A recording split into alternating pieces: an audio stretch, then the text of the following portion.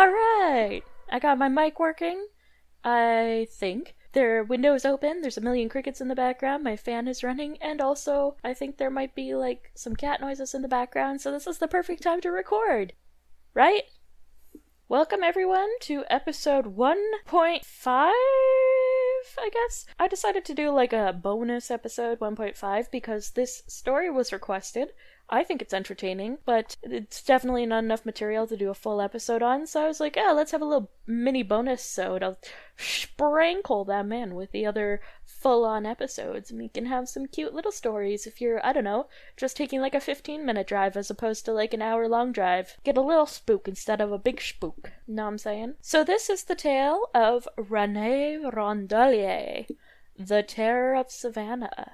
I wanted to give a little background info so you know what was going on at the time when our tale takes place. Also, the audio is absolutely going to change from the beginning to the actual story of René. This background is going to sound probably way worse than the actual, like, story because I'm recording this after recording this story because the first time that the second, because I've recorded this a couple times, still working out the microphone, it's no big deal, but the first time I recorded the background, it kind of got all blah, blah, blah. So, we're here and we're going to record the background now, and then if you can make it through the crickets and the fan and the cat and everything, the story is going to be way better. I digress. Here is the background. Our tale begins in the year of 1777. So what else was happening in the year of 1777? Well, the American Revolution was in full swing. John Hancock was president in the United States, which is where our story takes place, which is why I focused more on the United States. John Hancock was the president until October 29th when Henry Lawrence became president. On May 12th, the very first ad for ice cream was run in the New York Gazette by Philip Lindsay. On December 18th of 1777, it was the first National Thanksgiving Day in the United States. During this time period of colonial U.S., marriages lasted an average of less than 12 years due to such high mortality rates. As well, marriages were not often state official. A marriage license cost around £50, which is the entire salary of a teacher for a year or a minister for 6 months. So instead of getting a license and becoming state official, marriages were instead made official by posting a bans in a local newspaper. Basically, it was an advertisement that said, hey, guess what, we married now. At the time, an average white family had parents and 4 to 6 kids living in a 1 to 2 bedroom house. This house averaged the size of about 16 by 20 feet. This is the size of most people's garages today. Unfortunately, this was, of course, the height of the time of slavery, so for black families at the time, it was really hard to have a family among numerous other things. I mean, I'm not going to get too into it, but this was not a good time to be anything but an upper-class white male. Anyway, going on, so, for black families, of course, it was extremely hard to even have a family. You were expected to work from sunup to sundown. There was, of course, sorts of horrific things happening at that time to black individuals, male and female, and we're not going to get into, how people could literally be bought and sold as property, but just to put into perspective how tough it was to be someone who is black and have a family. On average, out of all children, all nationalities, all colors, all races, 4 in 10 children died before the age of 6 in colonial America. For black children, the number was 1/2 of children would die before the age of 1.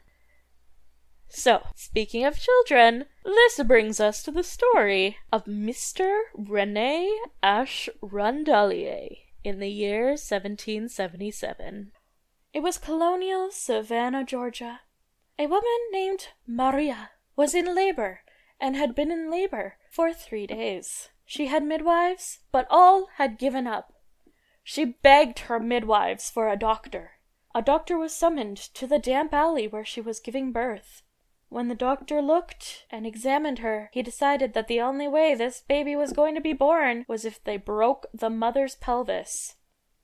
So, the mother's pelvis was broken, and a baby boy was born into the world. born weighing a whopping 16 pounds. This was a sweet baby boy by the name of Rene Ashe Rondaelier. Assumed to have been born with mental deficiencies from having been trapped in the birth canal and in a state of labor for 3 days, he was born to Marie Rondaelier, he was born to Maria Rondaelier, who spoke French, and as Rene grew up, he could only speak broken French, and he spoke no English. To paint a picture, the Rondaelier family property was next to a cemetery established in 1750. As a side note, there was graves to there prior, but they were paved over. Originally, this cemetery that the Rondaelier family was next to was called the Christ Church Parish Cemetery.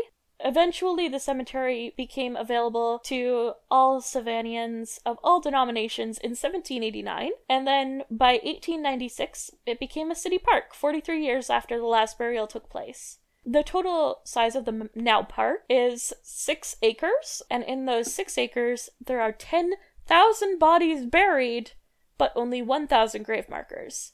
Many of these people were buried in mass graves during I think it was the yellow fever outbreak. There was also a lot of decimation of grave markers during Civil War. A lot happened at the graveyard. Unfortunately, now there's many, many more bodies than there is grave markers. That's just a side note. Anyway, that has nothing really to do with the story. Let me go on. Rene grew to be 7'5", 226 centimeters tall by the time he was 15 years old. He weighed in at over 300 pounds and is said to have been quite disfigured and covered in a thick animal-like hair.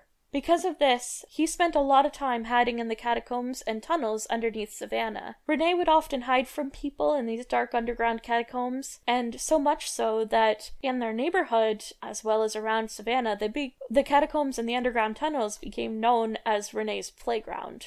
Rene being so big, so strong, and having the mental deficiencies, he began to snap the necks of neighborhood pets. It is unknown whether this was because he didn't know his own strength. Other accounts say that he tortured and killed pets. Some accounts say that because of his disability, he was unable to differentiate between alive and dead animals. And it was an accident when he killed them when he was playing with them, but he just didn't understand. It couldn't comprehend the difference. In any case, he became known as the Terror of Savannah. This made the people of Savannah rally together, demand that the Rondaelier family build a way to contain Rene. They were tired of their pets being hurt. They were tired of him terrorizing the streets. The family agreed to build an 8-foot brick wall around the house and put shards of broken glass bottles embedded around the top to keep him from escaping, in an attempt to confine him to the family property, which, as I said, bordered on the colonial cemetery's east wall. There was even 2 guards posted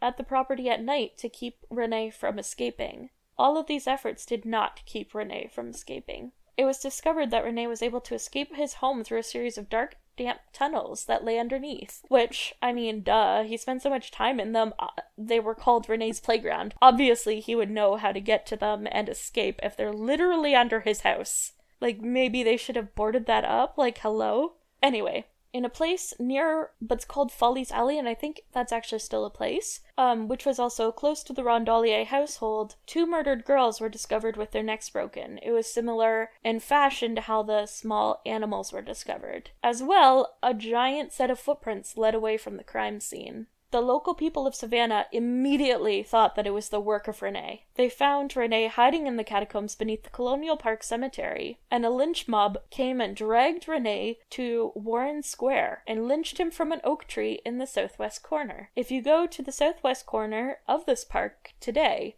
that oak tree is still standing. It took several men to haul Rene off the ground to hang him from the tree, and it took hours for him to die. Eventually, he suffocated to death. His neck was never actually broken, which is the fashion and the way that is supposed to happen when you hang someone. The fashion in which it's supposed to happen, I guess.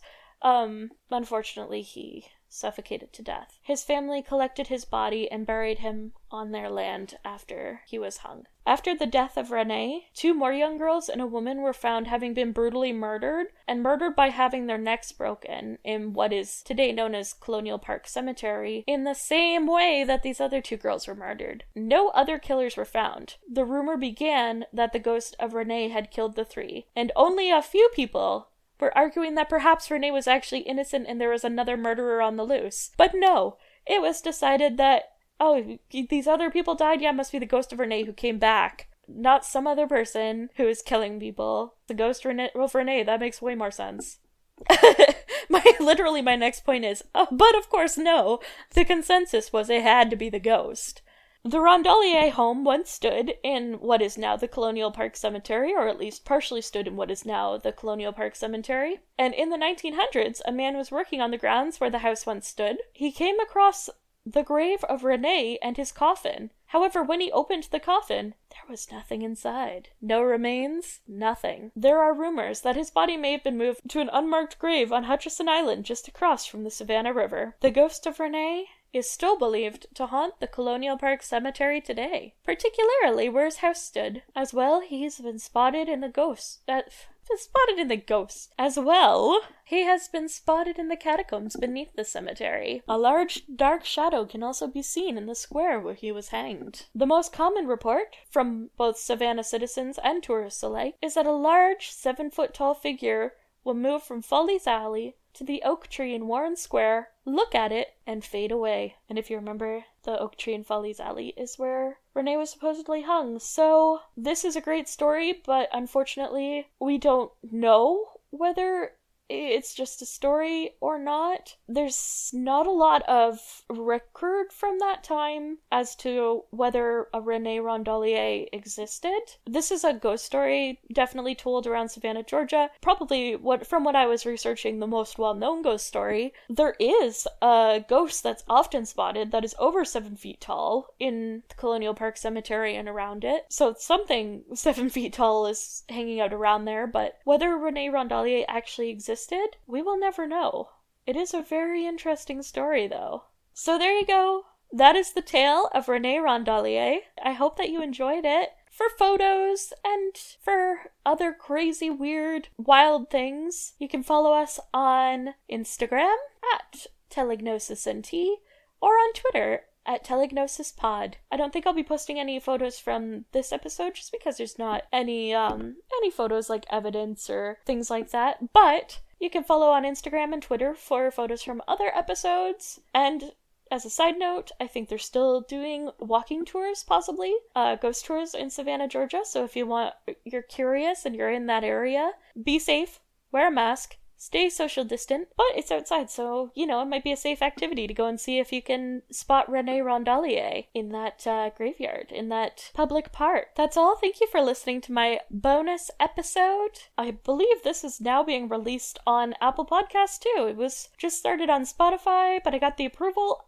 today. So, rate if you like it. If you like the podcast, give it a good rating. If you don't, hit me up on Twitter and tell me what you don't like about it. And if you have any of your own creepy, weird tales, if there's some weird news headlines from your hometown, anything at all, a suggestion for a future episode, send it to me. I want to read it. I want to read your stories. I want to read your crazy local hometown news headlines. And I want to know what kind of stuff you guys are into listening to. So email me at telegnosisnt@gmail.com. I will read it, and it might make it onto a future show, a future listener episode show. Thank you, have a great day, and stay spooky.